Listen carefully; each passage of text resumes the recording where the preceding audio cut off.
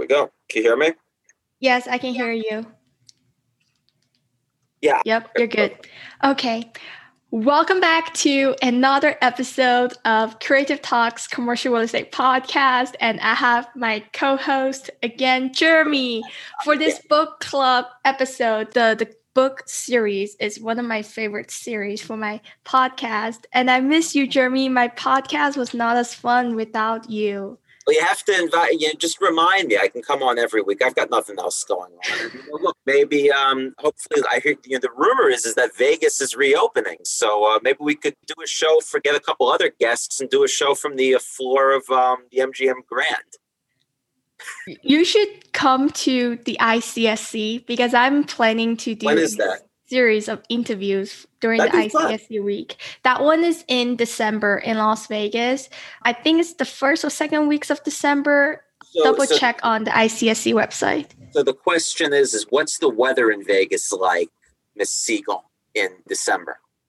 Oh, it's great. It's not hot as the summer.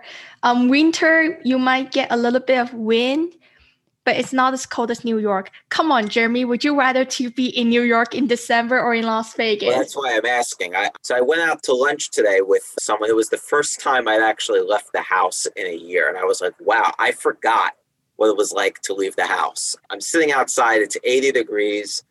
I'm wearing this and sandals and shorts. I'm thinking to myself, this is the life. Why am I in New York? We've been driving around, singing songs way too loud because we wanna. Picking up a lot of friends, fill up the car till it bends because we wanna. Yeah, we just wanna have fun. The trunk's full of wine. We're gonna stay up, have the time of our lives. The night is young, don't need anybody else. We came to party all night long, and we don't need no chaperone. We don't need nobody's attention, yeah, we just wanna dance on our own. We came to party all night long and sing along to every song. But we're going to talk today about a guy who he never got to Vegas, but he was all over. He built New York and he built a nice portion of Los Angeles and Montreal too. William Zeckendorf. So when I logged on today, I saw your picture, which was the picture of an old sign of Vegas. And I asked you when that was from because it's a stunning, beautiful picture of the sign with the background of the mountains. And you said, yeah, that's all developed. So Zeckendorf was really a guy who touched all over Los Angeles, Montreal. He built an underground city. And I wrote down a few things from the book that I thought we could discuss and kind of relate to what you're doing now and the program that you did earlier this week. Maybe we start with how he got started. He started off as a broker with a company called Webb & Knapp, and he ended up dominating Webb & Knapp. I think he originally worked for his uncle or something, and the uncle didn't pay him. So he said, yes, you can buzz off. I'll go do it on my own. Ends up owning the company, and he gets involved with, I guess you could call it an early version of a family office. So he's involved with the Astor family, who at the time was one of the richest families in the world. And they founded the Waldorf Astoria, as we all know. Waldorf Astoria.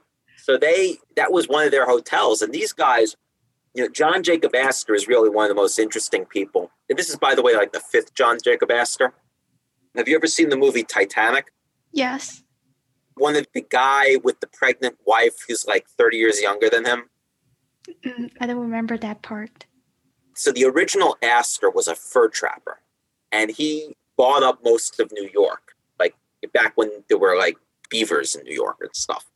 And his family remained very wealthy. Anderson Cooper is actually an Astor, if I'm not mistaken. His mother was... No, he's a Vanderbilt. I'm sorry. I'm confusing Vanderbilts and Astors. Brooke Astor was an Astor. She was like the last Astor. There was a big trial about 10 or 15 years ago.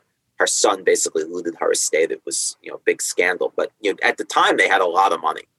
I think they gave a lot of it away, and it just dissipated over the years, inheritance taxes. But they had a lot of money back then. And he was basically managing their portfolio. I just thought we could talk for a minute about family offices. He was basically running an early version of a family office. Vincent Astor, whatever his name was, goes off to go goof off as a spy during World War II. And he comes back, and Zeckendorf is managing his estate. And I was reading something the other day about the Bill Gates estate. So Gates is worth $134 billion, and he's actually the biggest owner of farmland in the United States, believe it or not. And his assets are all held in this company called Cascadia, which is run by this asset manager. So basically, Zeckendorf was like an early version of a family office asset manager. And that's something that a lot of NYU students have gone in. They work for these affluent families that want to be in the real estate business. The point was that these are very active people in real estate. So things have changed, but nothing really changes over time. You still have a lot of people who are in family offices, and they can do what they want. It's a great thing. I don't think as in school you learn as much about that. And he does that fascinating deal at the UN. I mean, I thought that was a fascinating deal. This guy he's got guts of steel. He goes out and he basically bets money he doesn't have to buy the land from, what was the name of the company, Armour or Cargill or whoever it was.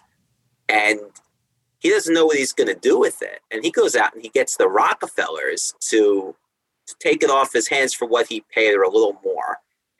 I think in the book, Zeckendorf is really just a great writer. I'd recommend everybody go and read the book. It's actually a very well-written book. He's very personal about it. He talks about what he's done. He talks about how he sells the land to the UN. He could have done something great there. But I think he realized it would have bankrupted him. And he didn't have the money because he was scrambling to get the money. He put it down. He put the earnest money down. He had a year to come up with the rest of it. And he bought it secretly. And the Rockefellers buy him out. And the Rockefellers say, we'll give the land to the UN. So he's really responsible for doing the original development, the land assemblage for that great property. And I think that really goes into the risk thing, because this is not the only risk this guy took. This is a guy who had an appetite for risk that is absolutely astounding. He talked in the book about how David Rockefeller, was the chairman of the Chase Manhattan Bank, I think it was Chase Manhattan. And he comes to him and says, well, everybody's leaving downtown. You got to do something. So he basically goes and starts trading these office buildings. He basically buys one, sells one to another. We'll take you out, put you in this one, put you in another one. These old buildings that have all since become apartments. And he ends up not making any money off of it, but he's like, I think it was a success. Well, on the other hand, that gets us back to the question of risk, because this guy, and he writes in the book something that I thought was really interesting. He says, look, I was exposed for millions and millions of dollars for all the debt, and I didn't have any, my profit was 5%. He talks in the book about how he came up with the Hawaiian problem, and he basically figured out he could segment a piece of real estate into the building, the leases, the land, the air rights. And he was very, very innovative. So this guy was not just an egomaniac who was able to take on risk. He was a very, very, very advanced thinker. And I think we all owe something to him. And I have something to add on that. In my podcast, episode 3, I did an episode interview with Anastasia from Eisenberg and Company. And she explained the concept of ground leases. And in the opening of that podcast, I mentioned this book because in this book, Zeckendorf calls it property fractioning. How do you divide a property into different tranches of financing structure? The ground, you can sell it to, let's say, an insurance company who wants minimum risk, but a long-term hold strategy and a single-digit return. And then the building itself, you can sell it to, let's say, private equity firm. And then also the operation side of the company, you can sell it to another third party, if I remember that correctly. But he sold off every part. But he was, like you said, he just was able to see value where we would see other things. He saw ways to get value out of things. And I think that's something I'm sorry to have interrupted, but that's something you hit on it right on the point. This is a guy who was able to identify every kind of value in there. He would identify value in an elevator if it had value. I mean, that's how innovative this guy was. And I was going to add something, and then I don't remember. But the type of people that I really like in commercial real estate are the ones who can identify the opportunities and risk and ideas outside of the spreadsheet. I actually posted something on my Twitter last week. I feel like somebody like Zeckendorf or some of the developers that I like in Las Vegas in casino hotels, they're artists. Like they don't follow the traditional path of crunching numbers and look at the Excel stuff. Well, I mean, they didn't have Excel back then, 1950s, but I just like the way they look at an investment or a piece of property is different. Like they have the eyes of the artist that they can identify opportunities that other people cannot identify, this also ties to the previous episode where we talk about Harry McLeod, the Apple store, glass store in front of the GM building. And he was the one who came up with that idea, and he sat down with Steve Jobs in like 2003. That was in the iPod era. iPhone didn't even come out. That was back when people had those big bulbless iMacs, remember the blue ones?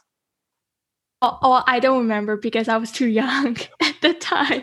But I just love the way they think. And I feel like the commercial real estate industry needs more artists. Well, I completely agree. But the other way to look at that in complete agreement is, do you think spreadsheets have done so much good, but do you think there's almost a tyranny of a spreadsheet? Because if you're such a slave to the spreadsheet, as I heard somebody say at a conference once, and everybody was like, oh, how could you say that? Don't you think you lose something like the genius of a Zeckendorf or the genius of a Macklowe? And all these guys have one or two things in common. They're not publicly traded. They're private buccaneers with three guys in an office, a secretary who answers the phone, and two guys who close buildings for them. And they do everything out of their... you ever see the movie The Lincoln Lawyer? No. He's a lawyer who drives around LA in a Lincoln. They're like the real estate version, the business versions of the Lincoln Lawyer. They just drive around doing deals or take the subway. They do them out of their hat or their briefcase.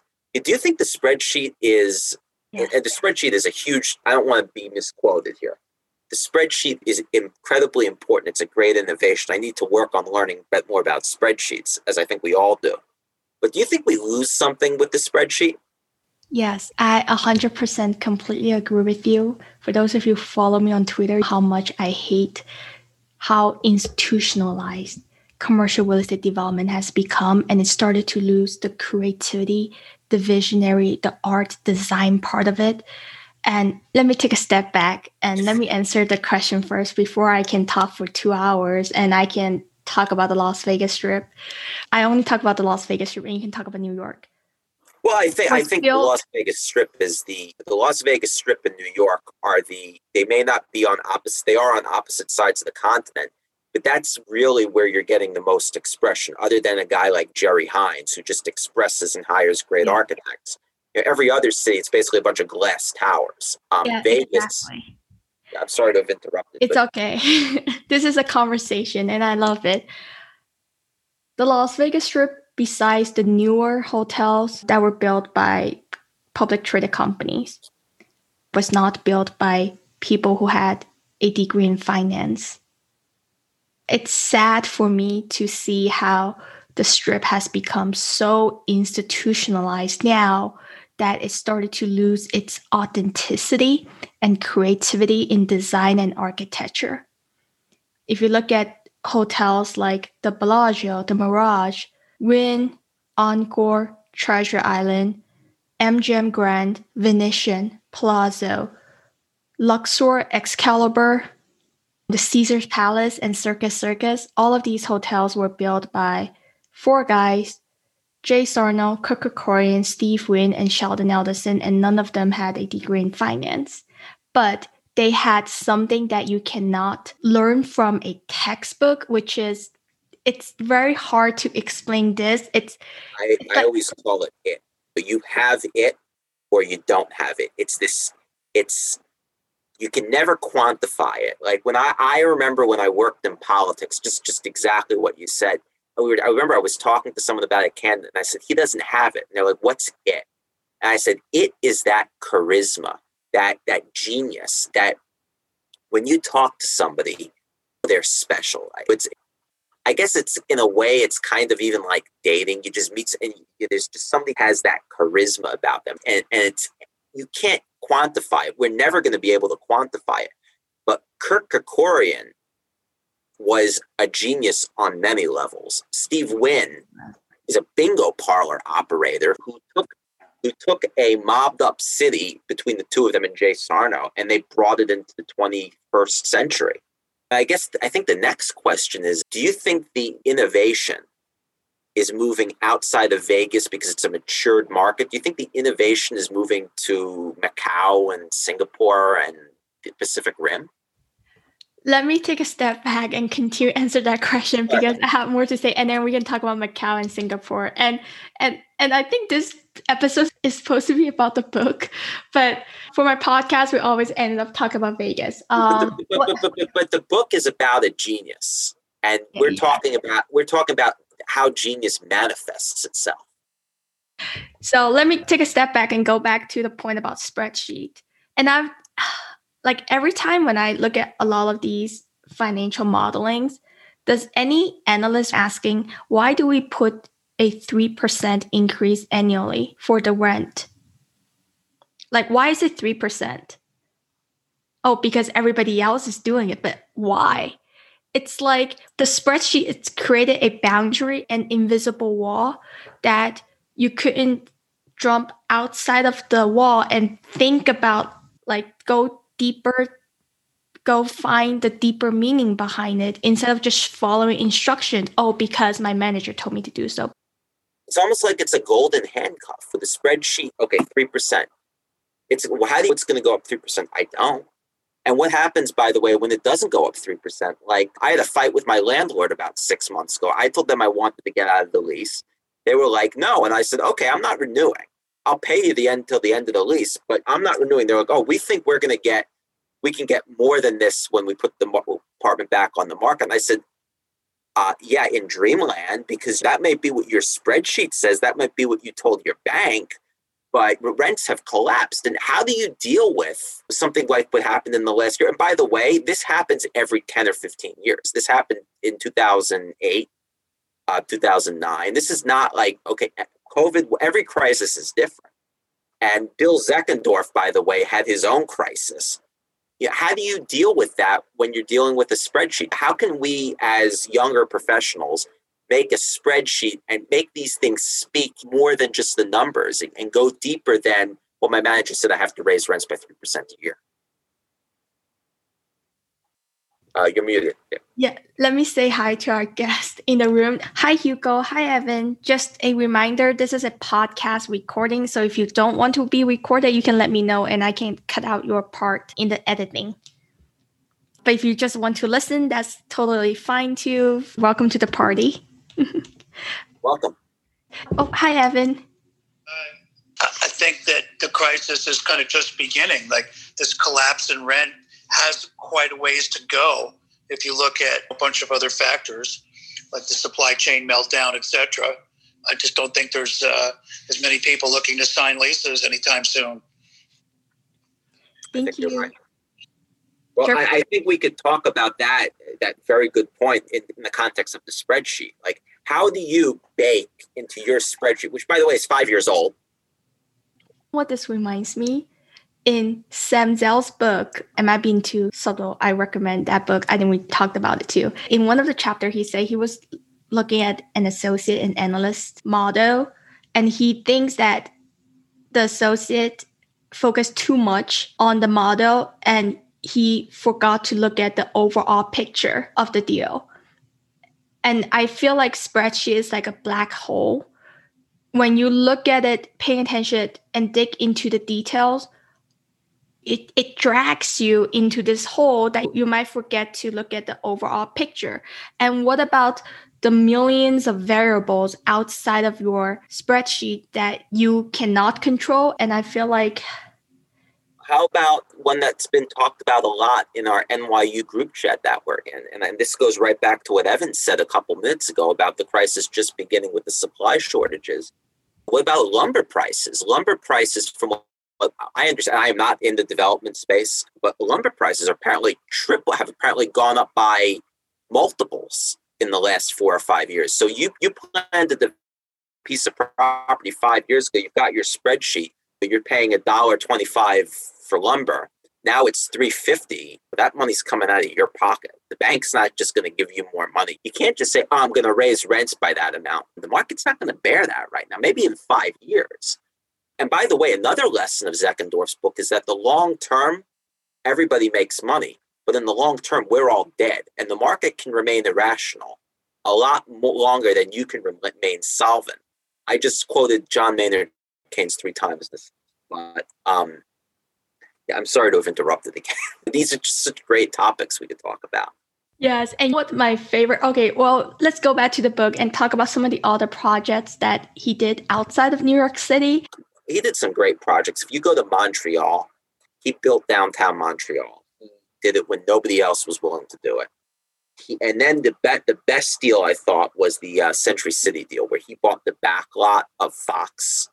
So what happened in LA was, back in the day, all the movies were shot in New York. This wasn't in the book, by the way. This is just about LA.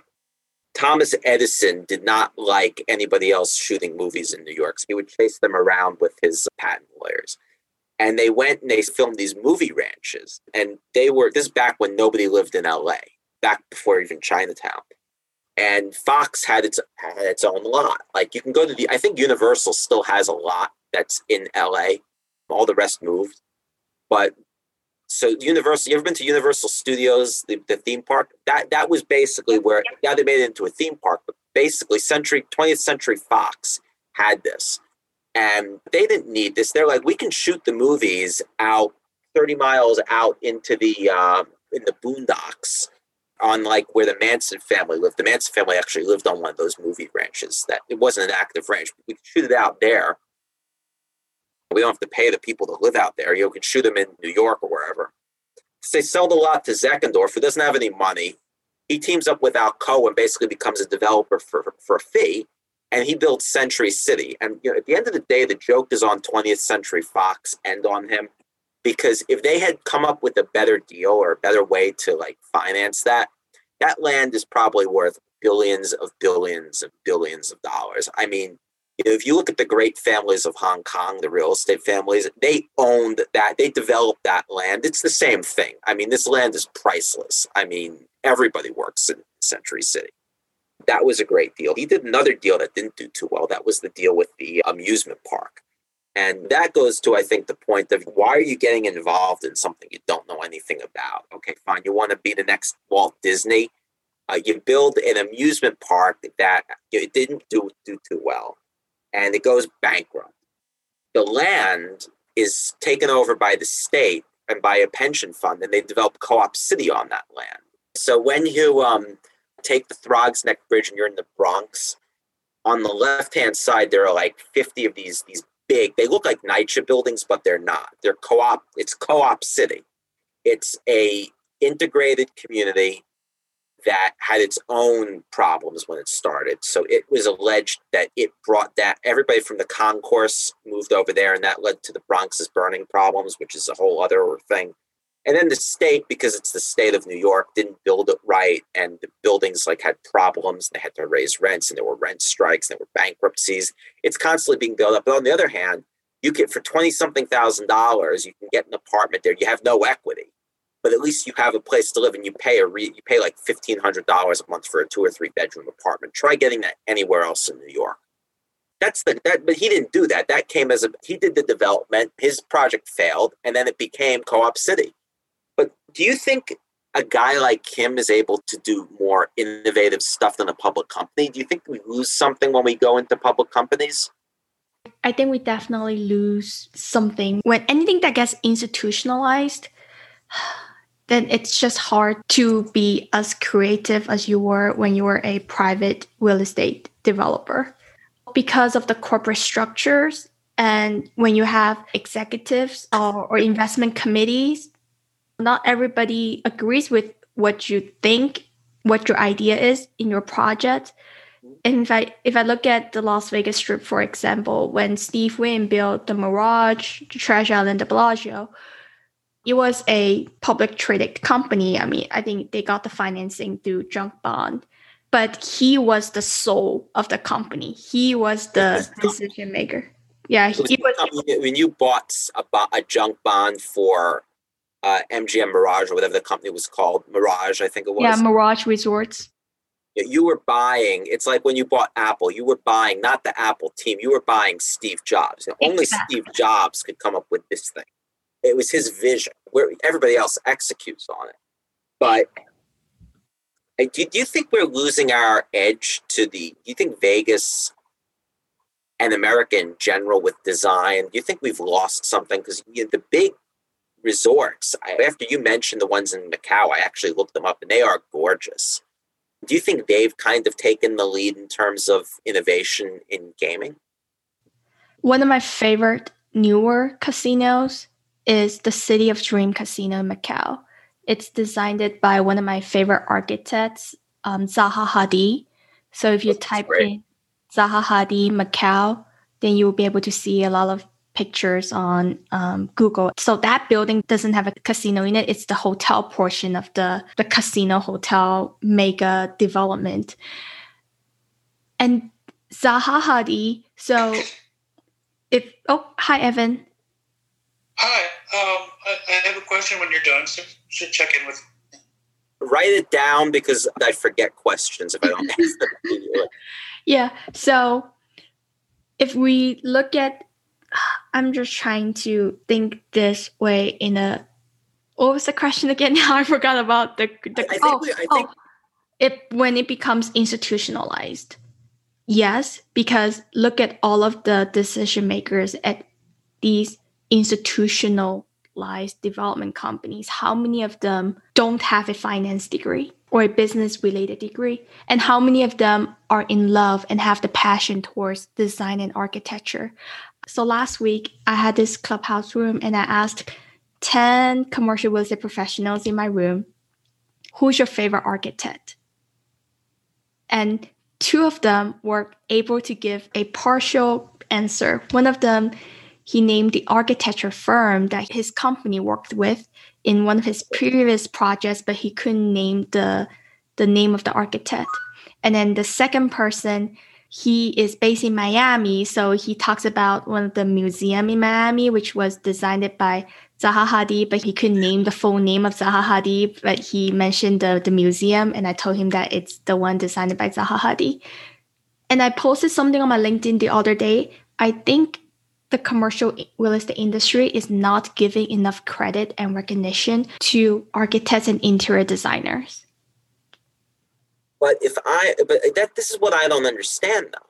If I'm building a building, I want people to come and okay, fine. If I build it efficiently, yeah, I'll make money.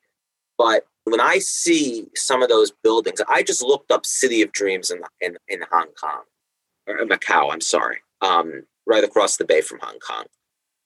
This is a stunningly beautiful building. I mean, how do you describe it? It's gorgeous. And how do I compete with it if I've got a frumpy little gold box next door?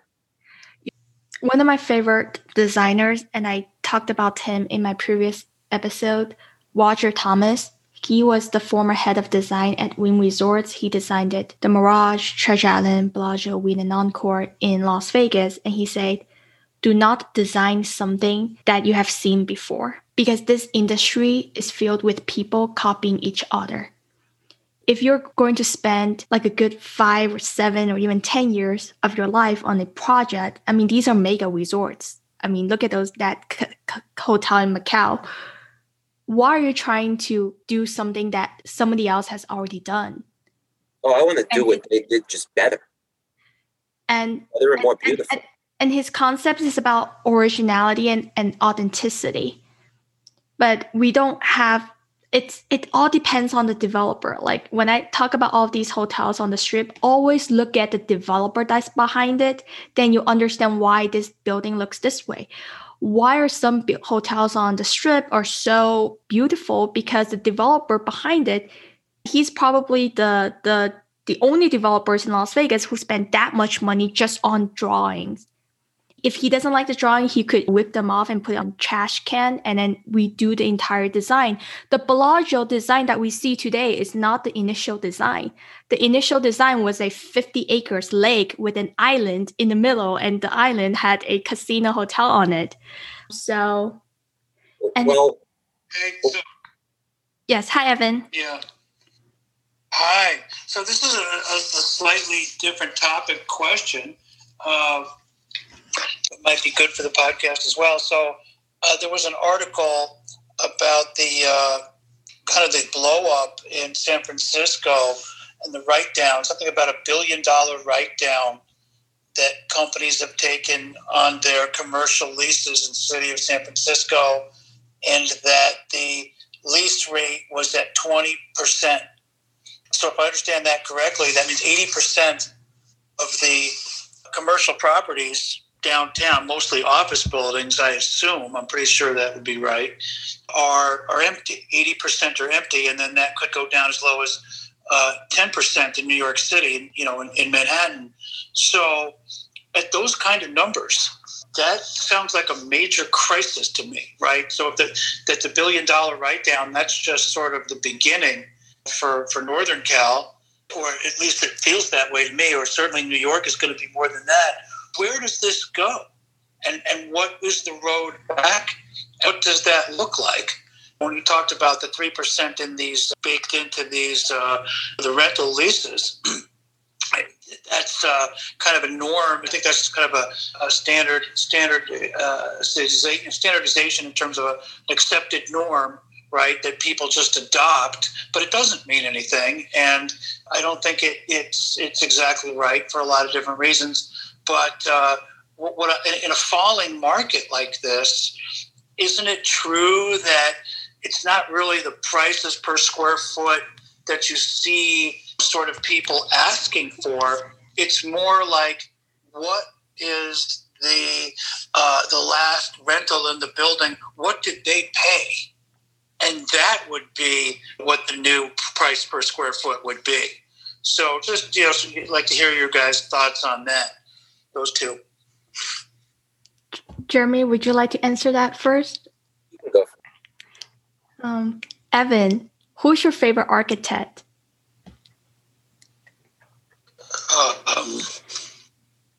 I'm thinking. It's coming to me. Frank Lloyd Wright. Good job. I feel like Evan, like the type of question, that's a great question. And I hear a lot of these type of questions in commercial real estate rooms on webinars. But why don't we have people talk about designers and architects? I'm going off the topic right now. No, I think that's exactly on the topic, because the reason we're here was to talk about Bill Zeckendorf and Genius. And one of the things that you identified when you were first introducing us was that Genius included an understanding of what people want, and that includes beautiful buildings. I think what you're going to see over the long term is certain buildings are going to be okay. Certain buildings will not be okay. Something like One Vanderbilt is always going to be okay, because there's always going to be a market for people who want to be in like a friggin' 5-star Bellagio in the middle of Manhattan, just in their office where you can go hang out in the spa or on the rooftop deck. It's a beautiful building. But what about everybody else? And they're going to be hurt too. I mean, there'll be lower end A, upper B. Those are the guys, like my former office building is going to hurt. But I do think people are going to start coming back. I think companies over the long term are going to want people in the office, because that gives them a way to control and mentor you. If you've got your workers all over the country, at some point, especially, I think tech firms especially are going to want them back. Banks, I think, they're going to want some people back. Others, they're going to say, okay, fine, you have to be here 1 or 2 days a week. So they'll still need space. Because I think the trend to packing people in and like what they call like hoteling, I think that's over. But I think that they're going to need the same amount of space for less people. But I think that if I had any money, I'd buy buildings in Salt Lake City and Tampa and other B cities, because I think what they're going to do is move back office people. Why do I need to have my accounting department in Manhattan? I can have them in Salt Lake City. Yeah. And Las Vegas too. And I'm going to answer Evan's question too. Evan, so in terms of San Francisco, there are actually tech companies that put their admin or HR departments in Las Vegas, in an area called Town Square here in Las Vegas. So we actually seen some of the San Francisco Bay Area tech companies have their non-R&D departments in secondary cities. I mean, state of Nevada, lower taxes, lower cost of living. And those employees, they don't necessarily have to be in the headquarters. I think that's a long trend. I think you're going to see it pick up. And I think, listen, Vegas, as you were mentioning before, Vegas has a great quality of life. Real estate is reasonably cheap. You can get a nice apartment, a nice house. You can live in Summerlin, which is one of the most beautiful planned communities in the country. I think that's the name, Summerlin, right? Yes. And here's an interesting story. So go back to the book. Zeckendorf, he visited Las Vegas one time. Oh, I think we lost. Are you still in the room, or I'm still in the room? Did we lose everybody in the? Oh, there you are. Okay. I think we lost everybody. It says, hold on. I don't know what happened, Hugo. My room just ended. Did you get my invite, Jeremy?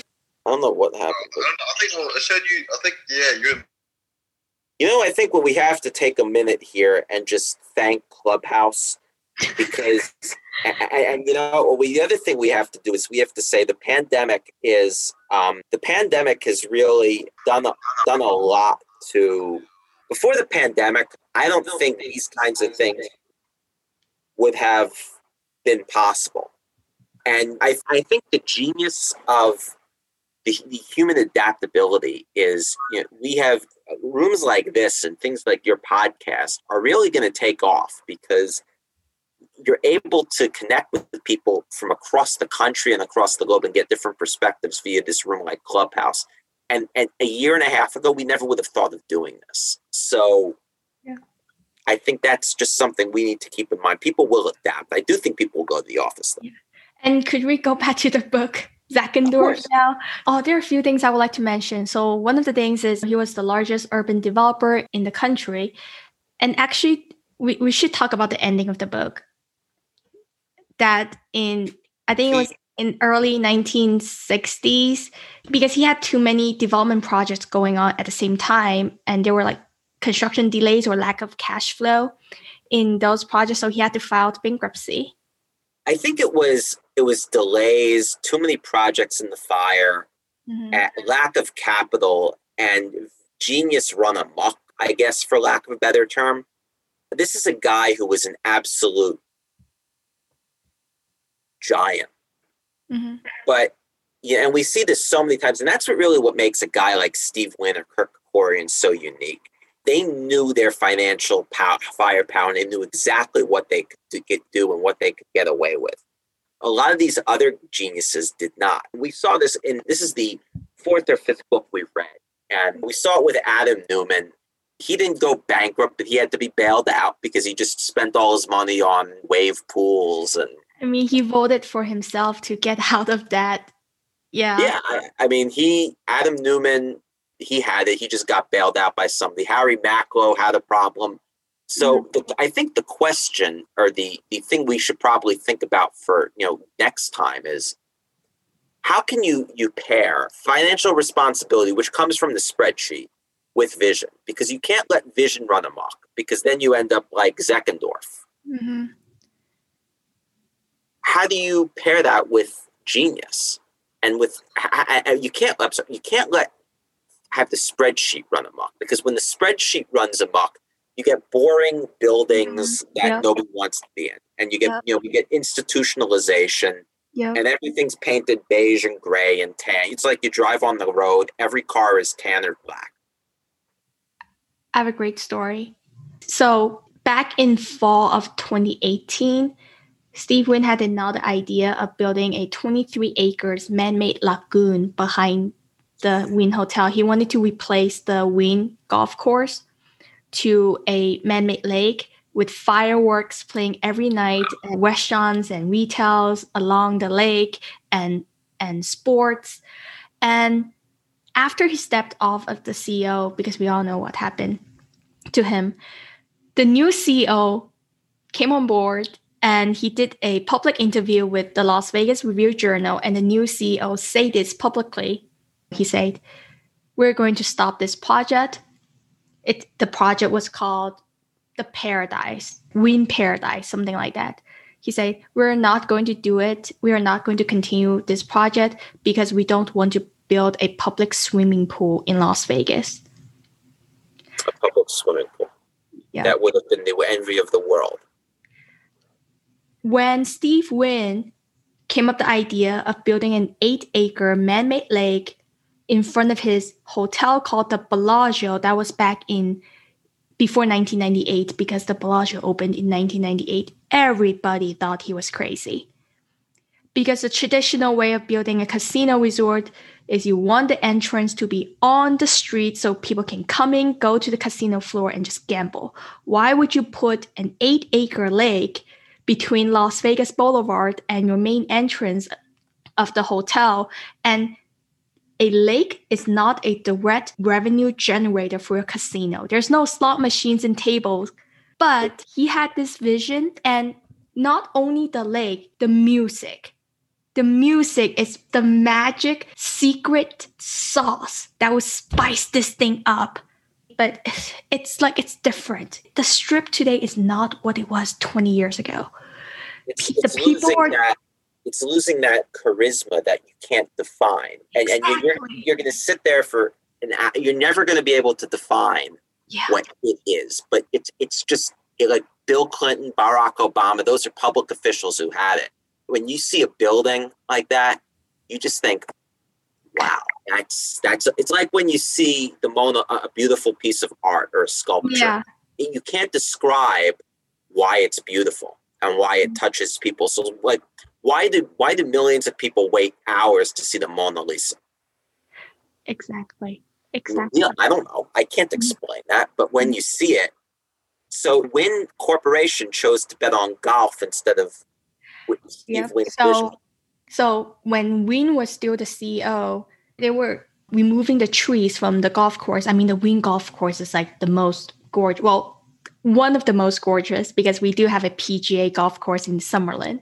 But the Wynn golf course, it's gorgeous. And they started to remove the trees for the Paradise project. And then after Wynn stepped down as the CEO, the new CEO came on board and they put the trees back. So there were like a time period on the Strip where you just see these trees moving in and out from the Wynn golf course. So they put the trees back. They still had the convention centers. So the new convention centers at the Wynn, it was part of the Paradise project. So the Paradise project was a 23 acres lake and a new convention center and a new hotel tower surrounded the lake. But the only thing that they kept, the new decision makers kept, was the convention center. But what about the lake? Well, the question I have is pretty basic. If Vegas loses it, why are people going to keep coming back to go to the convention center? Just because you build it doesn't mean you can fill it up, especially now. I mean, I would think you need to have something that makes people want to go. Now, look, I don't golf, but it's Vegas. There are golf courses everywhere. Okay, not on the Strip. I may need to take an Uber to go golf if I go there. But I think the genius of something like the Paradise Project is, oh my God, this looks gorgeous. I just want to sit by it. It's going to be great. What, Jeremy, please go Google Paradise Project Las Vegas or Wynn Paradise Las Vegas. Look at the renderings. It's gorgeous, and it's something that you do not expect to see in the desert. And that is the whole philosophy. Yeah, that's the point of a perfect partnership. Steve Wynn, Roger, like the Bellagio Hotel or the Mirage, they had natural lightings, they have flowers, plants in a casino. At the time, the Mirage 1989, who would have thought that when you walk into a casino, you see flowers and trees? So it looks like I did Google it. It looks like I imagine. Well, I've been to Hawaii. I haven't been to the Caribbean, but this is what I would imagine the Caribbean looks like. Mm-hmm. That'll get people to go to Vegas because now I can go to the beach in the middle of Vegas. Yeah. And I would like to add this. Another main reasons why Steve Wynn wanted to replace the golf course with a lake is because he said a golf course is a great view, but only during the days, because during nighttime, you cannot see anything. It's dark. That's true. But if you have a lake with fireworks and lightings and convention center and retail and restaurants, you can do a lot of activities 10 p.m. at night around that lake. And he also had the water right. The Wynn Hotel site is sitting on the previous Desert Inn Hotel site, and the Desert Inn Hotel had the water right of that site. And actually, the 23 acres man-made lake will use less water than the current golf course over there. That's the thing people don't realize. Golf courses use a ton of water. Mm-hmm. Especially, and I don't understand why Las Vegas has like 50 golf courses in the desert. Because Americans love to golf, and I think people retire there. The genius of someone like Wynn is that he could build a lake that you and I think is a waste of water. But at the end of the day, it's not. He doesn't have to water every plant and every tree. So he ends up making money. Yeah. But what did you take away from this book? What lessons do you think it could carry over to our lives?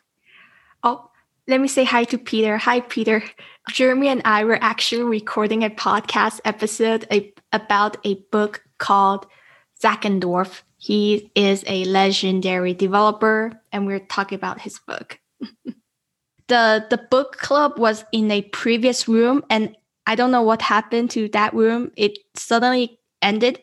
I think I got like an error message saying my connection is poor. So I started this room saying my room ended with a question mark. Jeremy, so my takeaway from this book is that always protect your downside, and the upside will take care of itself. I mean, his projects are great and his ideas are great, and the way he thinks about investment and developments are great, but I think he just had too many projects going on at the same time. And it's just knowing how to protect your downside. Yeah, I thought it was a really interesting book because I've read a lot of I usually don't read autobiographies because it's usually even interesting people are not going to want to tell you everything bad they did. Zeckendorf was brutally honest with himself about the loss of his wife, even though he was not the best. He admits he was not the best family person. But what I took away with it was two things: genius and the need of everybody to have somebody around them who can tell them, no, don't do this. Because this guy was a genius. And imagine if he had had better financial analysts by his side who would have told him, you can't do that. And let me tell you something, no person is an island. We all rely on everybody else. Yes. This reminds me. Please continue. No, what did it remind you of? Michael Milken. Oh. He was the financial brain of Mirage, Treasure Island, and Bellagio. Michael Milken made a lot of this possible. And the funny thing is that one of the few people who did not have I take that back. Many people who Milken dealt with had problems. Wynn was exactly what junk bonds were invented for. That you pay a higher rate because there's a higher risk, but everybody, especially Wynn, made money. The bondholders never lost. But Wynn understood that, and that's why he's such a singular figure. He and Krikorian, they never went bankrupt. Krikorian may have had some brushes with insolvency. I think he had some problems in 2008, but everybody had problems in 2008. It wasn't only him. They had nothing to do with Kirk Krikorian. But these guys knew their upside, they knew their downside, they knew what they could take, and they never had problems. Zeckendorf was a genius who I think, he goes out and buys half of downtown Manhattan, isn't making money, to do David Rockefeller a favor. And at the end of the day, he saved downtown Manhattan, but it's not saved. The state has to go out and build the World Trade Center. That doesn't work either. And he's taken on to his balance sheet what the equivalent of billions and billions of dollars of debt, that if every piece had not come into play exactly as it did, Webb and Knapp would have gone bankrupt in 1954 as opposed to 1964. Mm-hmm. His son, William Zeckendorf, not William Zeckendorf, William Zeckendorf Jr., Yeah. did the same sort of thing. He had some problems and he ended up in trouble. Now we're in the third generation. The third generation, William Zeckendorf and the other Zeckendorf, they're building condos. And they built 15 Central Park West, which is a billionaire's building. Nobody likes that. But let me tell you something. I didn't even know it was there because it blends right into the neighborhood. And it's a classical, beautiful building. It's not a super tall box. It's something that, and look, that's another form of genius because these guys are able to go into Midtown Manhattan and build a building that's beautiful that people will want to be there for because it blends into the architectural style. Mm-hmm. So I recommend the book because I think he's fascinating. Yeah. And you're never going to get anybody as brutally honest as this guy was. It was a pleasure to read a book where somebody was completely 100% honest. We never see that today. And my favorite quote from this book is actually at the very beginning, even before chapter 1. He talks about how he started as a broker. It was after the Great Depression in 1930s. He was buying distressed assets. And then he was the broker and he turned into an investor and he turned to a developer. And he was at one point the largest urban developer in the country, multiple projects in multiple different cities. And even I think in Canada and Mexico too.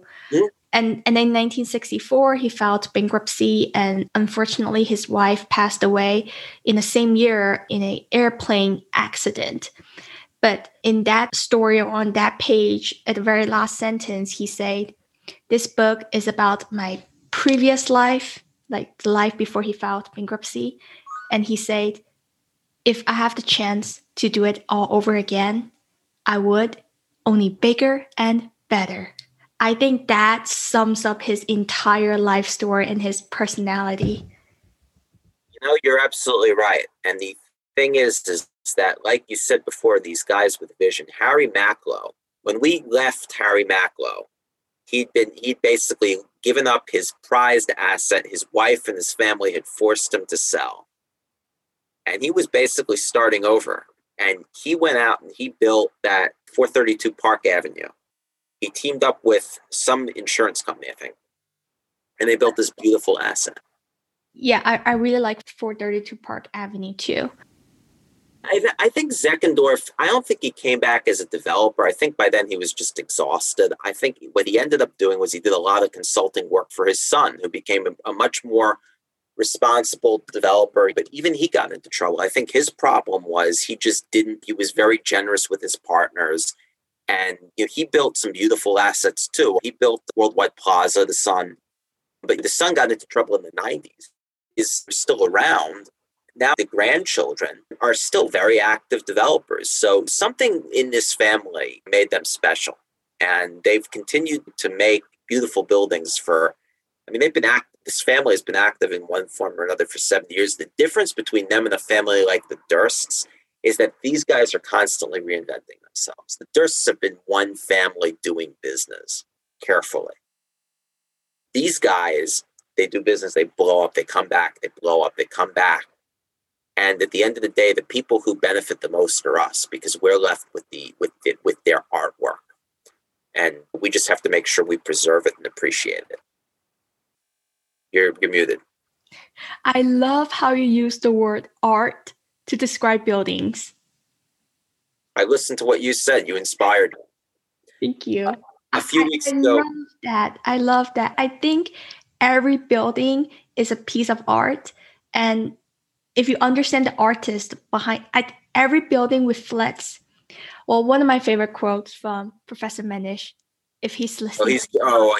He's an architect and he's an absolute genius. Yes. I love him. Professor Manish, shout out to you if you're listening to this podcast. We'll have to tell him. He say, the art of development is the art of discovering yourself. Every piece of art reflects the artist that's behind it.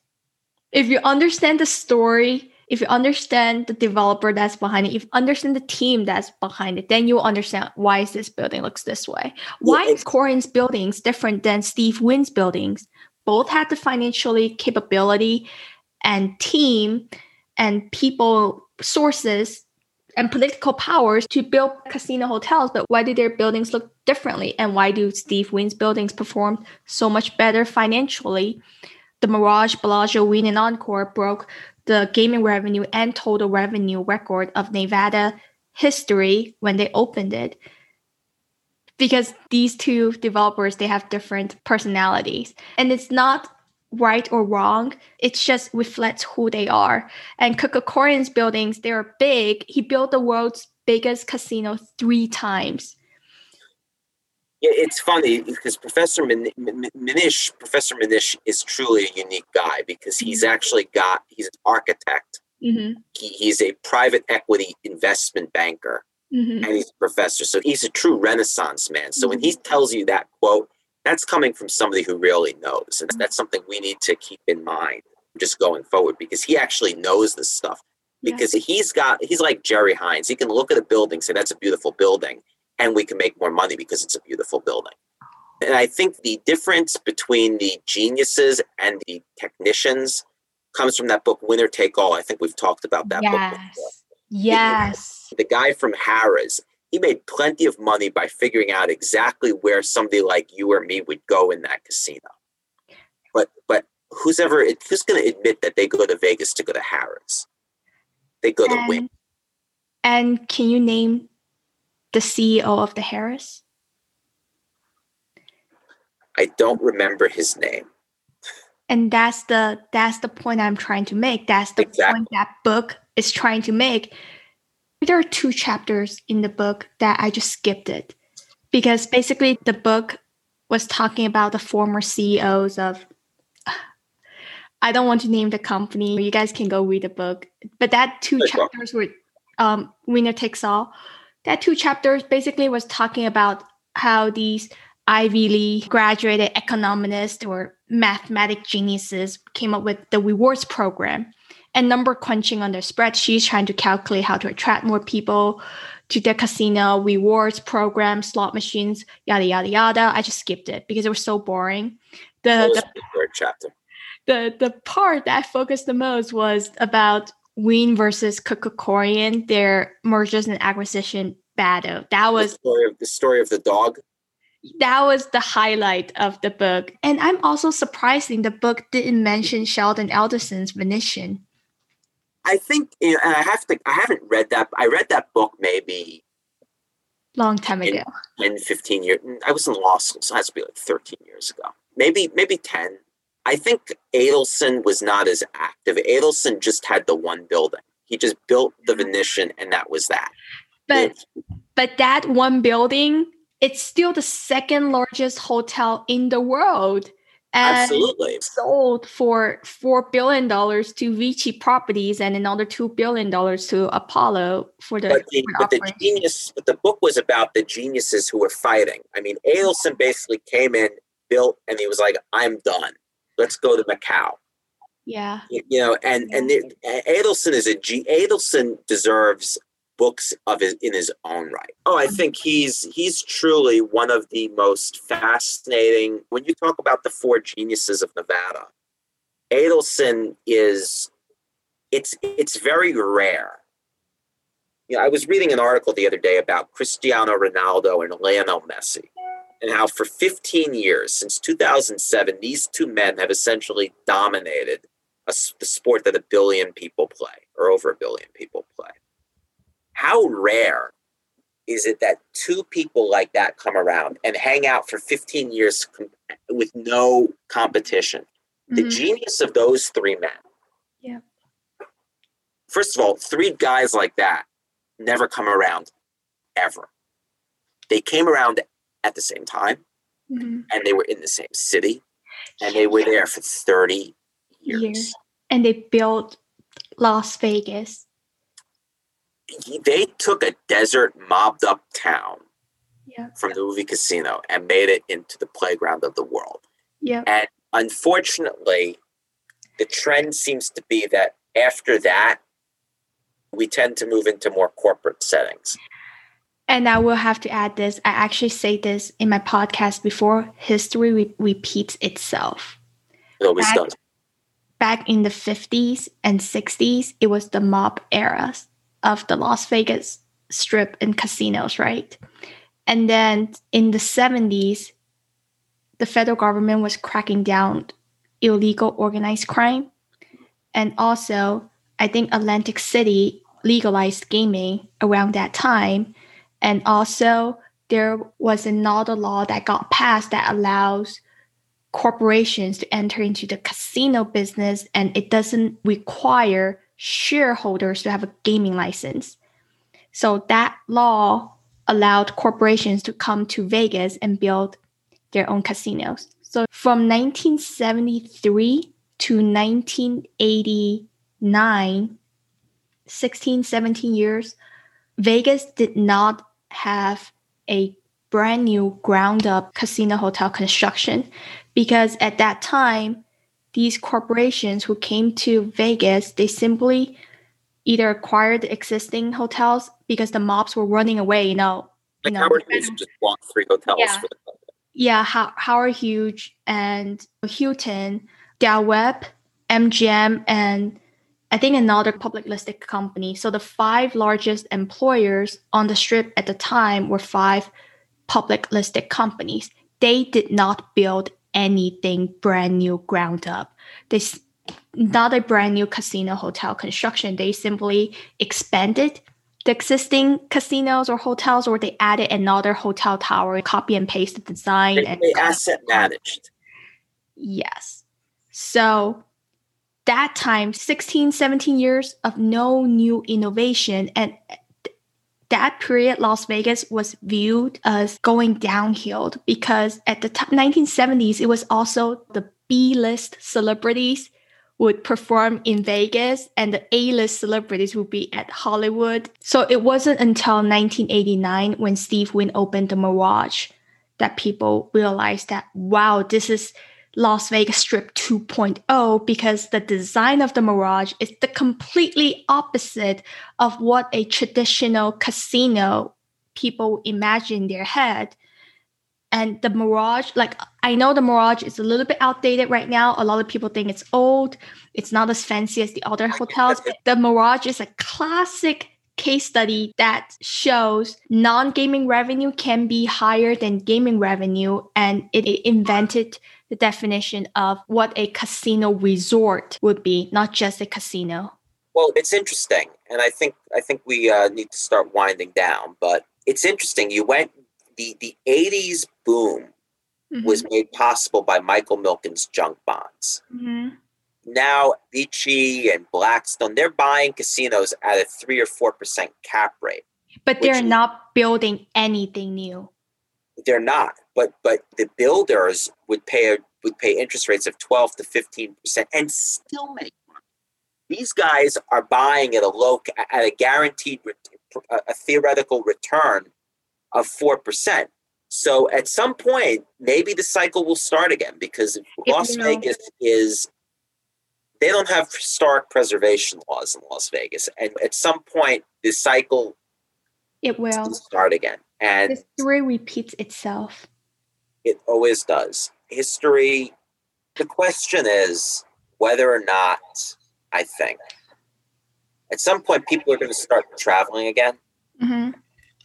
And the question will be, is Vegas going to need to reinvent itself to start getting people to come back? And by the way, Vegas is always going to be there. I think Vegas is going to is already transitioning into a place where people live. And it's not Sin City anymore. It's a city that has a gambling district that does really well.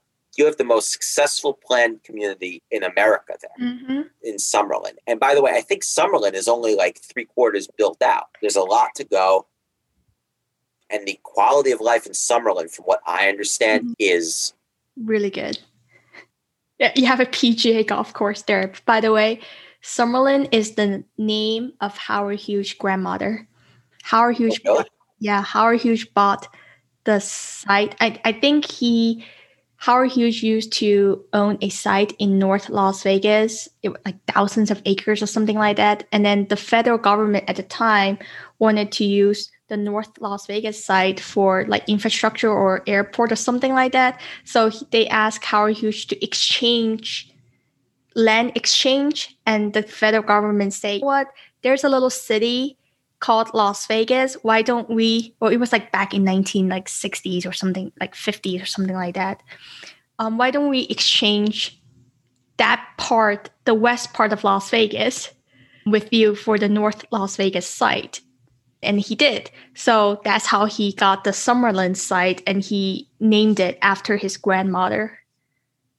It's being developed slowly, I think. But I was listening a few months ago to a call on Commercial Observer, and these guys were basically the way they were talking. And I actually got curious because I'd never heard of these things. And I asked somebody who knows. I think I asked Gary Hirsch, and I asked a couple guys who knew him, and they said, "Listen, you need to understand something. When you drive around, the difference between living in a planned community like Rancho Mission Viejo and living in just Los Angeles is like night and day." And you could drive around Henderson and Summerlin, and the quality of life in Summerlin is just better built. And I think people want walkability these days. People want to live near their office, and you're going to see these kind of cities start changing. But I think it's 9:30. We've been going for an hour and a half. All right. I think we could go all night. Yeah, thank you so much, everybody. Thank you, everybody. For our podcast. Our first room ended. I don't know why. See, I'm having some issue with the connections. Let me just end the room. This was great. I know. There was some issue with the Clubhouse rooms. I got kicked out a few times, but I can talk about Vegas. Like what we need to do next time is we have to have like takes all. Yeah, let's do that. That's the book that we have to talk about. But we have to have agreed upon topics in advance, like flow. You know, we could put together a nice. This was fun. I enjoyed this, and what was great was we used Zeckendorf to talk about everything else. But I love the format that we don't have a set topic because we always go off topic. But that's the fun of podcasting. We're gonna go off topic anyway. But if like with Winner Take All, I have to. The book is back there. I will get it and I will read it again. Because there's so much in there, and what we should do is figure out a way to talk about something different. This was different. Vegas is fascinating. It really is. When are you coming next time? I can take you to Summerlin. Maybe in December for ICS. Yes. Okay. I'm thinking about maybe I should have my own reception, like party bus. Say Minja and her friends party bus during that week. By the way, I think leisure travel is going to do really well this year. Yeah. Vegas is coming back. I was on the Strip 2 days ago. How far is your office from the Strip? 20 minutes, 25 minutes. My office is in Summerlin. So, really? So next time when you come to Vegas, I can take you. I can introduce you to Jeff. Is Summerlin nice? It's really nice. There's a baseball, like a mini baseball stadium there. WeWork is there. I heard about that. A minor league baseball stadium, right? I sent you the article. I sent you the article, by the way, about Sheldon Adelson and Mark Davis and the Raiders. That's actually a fascinating article. I'm going to read it too. It's utterly fascinating. I feel like a lot of times, like in the podcast, I have a lot of things that I need to explain it a little bit deeper so people don't misunderstand my message. Like, especially when the part that I talk about spreadsheet, like I'm not saying that spreadsheets are not. I think what you said was very simple and very true. There's more to life than just a bunch of numbers. Yes. And if you spend the money and build something beautiful, like Summerlin, do you think that Howard Hughes Corporation did a schlock job like every other developer does in Henderson? They spent extra money on Summerlin. And because they spent the extra money on it, it's perfect and it works. And here's a story I forgot to mention about Roger Thomas and Steve Wynn. So when Steve Wynn was the owner of the Golden Nugget, he wanted to add the hotel tower because at the time, Golden Nugget only had the casino portion. And the first architect that he called was I.M. Pei. I.M. Pei said no. I think he did like a sketch drawing or something, but he was not the final architect. Roger Thomas was the final architect. And the reason why Roger Thomas wanted to work with Steve Wynn, and he worked with him throughout his entire career, but at the time he was like in his mid-20s or something like that. And he's like, I wanted to work with this guy because he called the best architect in the world to design his casino. And that level of, I don't know how to explain this, but you can't explain it because that's the whole point. There's some things in life that you just cannot be able to explain. Well, it's something that intuitively, like that when you go to an art museum, and by the way, I know nothing at all about art, and I know nothing at all about music, to my great regret. But when you go to the Met Museum, I went to the Met Opera House, and the opera I saw was Madame Butterfly. And I'm sitting there and I'm watching it. I could barely see it. I did not bring my glasses. But you could tell it was just the set was beautiful, the core, everything was just beautiful. I have no idea why. It just is in your, it's like we're hardwired to know that that's beautiful. Yeah. And so I.M. Pei, for those who are listening to this podcast who don't know who I.M. Pei is, please Google him. He is a legendary architect in the architecture world. He's up there with Frank. He's definitely up there. Lloyd, right. He's in every history book about architecture. I'm sure his name is in there. But he has to be. He is one of the, I believe he was actually a Chinese immigrant to the United States, wasn't he? Yes, he was Chinese. This is back like 80 or 90 years ago. And he was just, I think he died within the last 3 or 4 years, but I.M. Pei is up there with Bruno Leslie and Frank Lloyd Wright. These are the architectural geniuses of the human race. To call him an architect is not even fair. Because he's a, the buildings he built are standing works of modern art. Yeah. But this story tells you how many real estate developers nowadays, when they think of hiring an architect for their own project, they call the best architect in the world without thinking the budget of the development. Well, I mean, obviously not everybody had the financial capability that Steve Wynn had because Wynn is well known as a developer who doesn't have a budget for his development projects. The thing is that Wynn may not have a budget, and this is the thing about the spreadsheets, Wynn never got caught going bankrupt building one of his buildings, ever. He may have run into financial difficulties, but he never got caught in the Macklowe or Zeckendorf situation. And that's something to explore because this was a guy who knew what he was doing. Yeah, you would say he overspent. Not you, but somebody would say he overspent. And he always made the money back. And it wasn't the next guy who made the money back. It was Steve Wynn's company that made the money back because he knew enough about his business. He knew exactly what he could get away with. And he never had a bankruptcy. And he owed, and if you invested in any one of Wynn's properties, you'd double or triple your money. The question is, how do you replicate genius? It's hard. So everybody talks about how expensive his buildings were, but at the time, 1980s, just like I mentioned, that's 16 years of no ground up, brand new construction, casino hotel. People needed a new casino hotel to open at that time. And also, I think the US had a recession in the early 80s. People needed something new. And at the time, Vegas was not a destination for luxurious tourists, the upper class, to come here because it was viewed as the sin city, gambling towns, and no luxury travelers. It was something that was lacking in the market. It was a supply and demand issue. The population was booming, but there was no new hotel coming up to the market. I think the first thing you have to say is it's not hard to replicate genius. It's simply not possible. You can't replicate someone like Steve Wynn. It's just never going to happen. You'll get somebody else, but he won't be like Steve Wynn. He'll be someone different. The question I have going forward is, what happens to these properties like the Venetian? And I think that's what the Venetian knew. They knew that without the genius of Sheldon Adelson, they were never going to be what they were.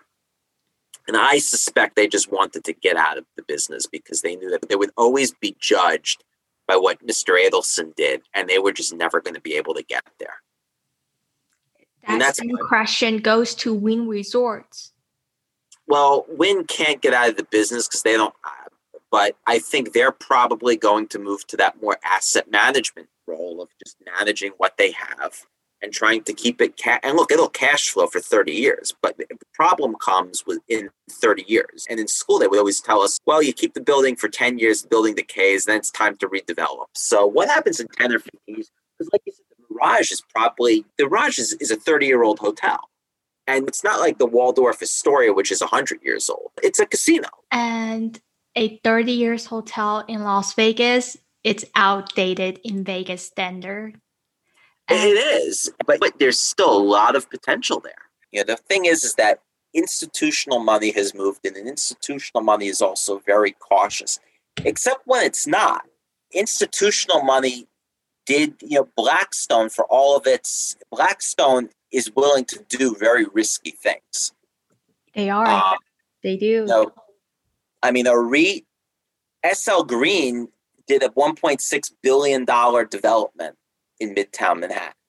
That's a risk. Vornado did risks. The question is these guys own, you have to look at how long the lease is. So you've got a 20 or 30-year lease of the property. At the end of 30 years, you're going to have to do something with that property.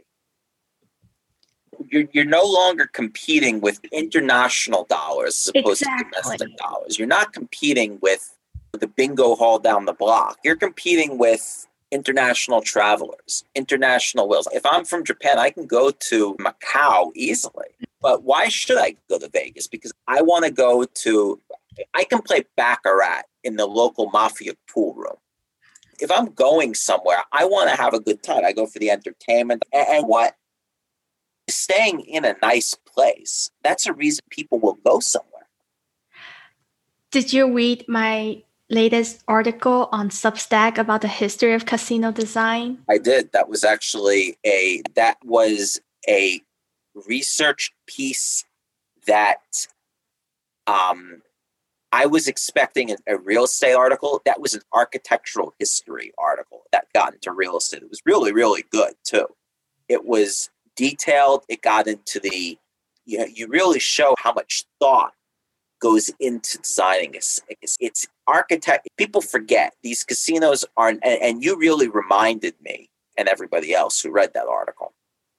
This isn't just like, you don't hire an interior decorator. This is a scientific process that's designed with a reason. These casinos are designed with a specific purpose in mind, and the designs, as you displayed in the article, have been refined over 70 years. And at the very last portion of the article, I talked about what I think the next generation of casinos will look like from my own narrowed perspective and limited knowledge.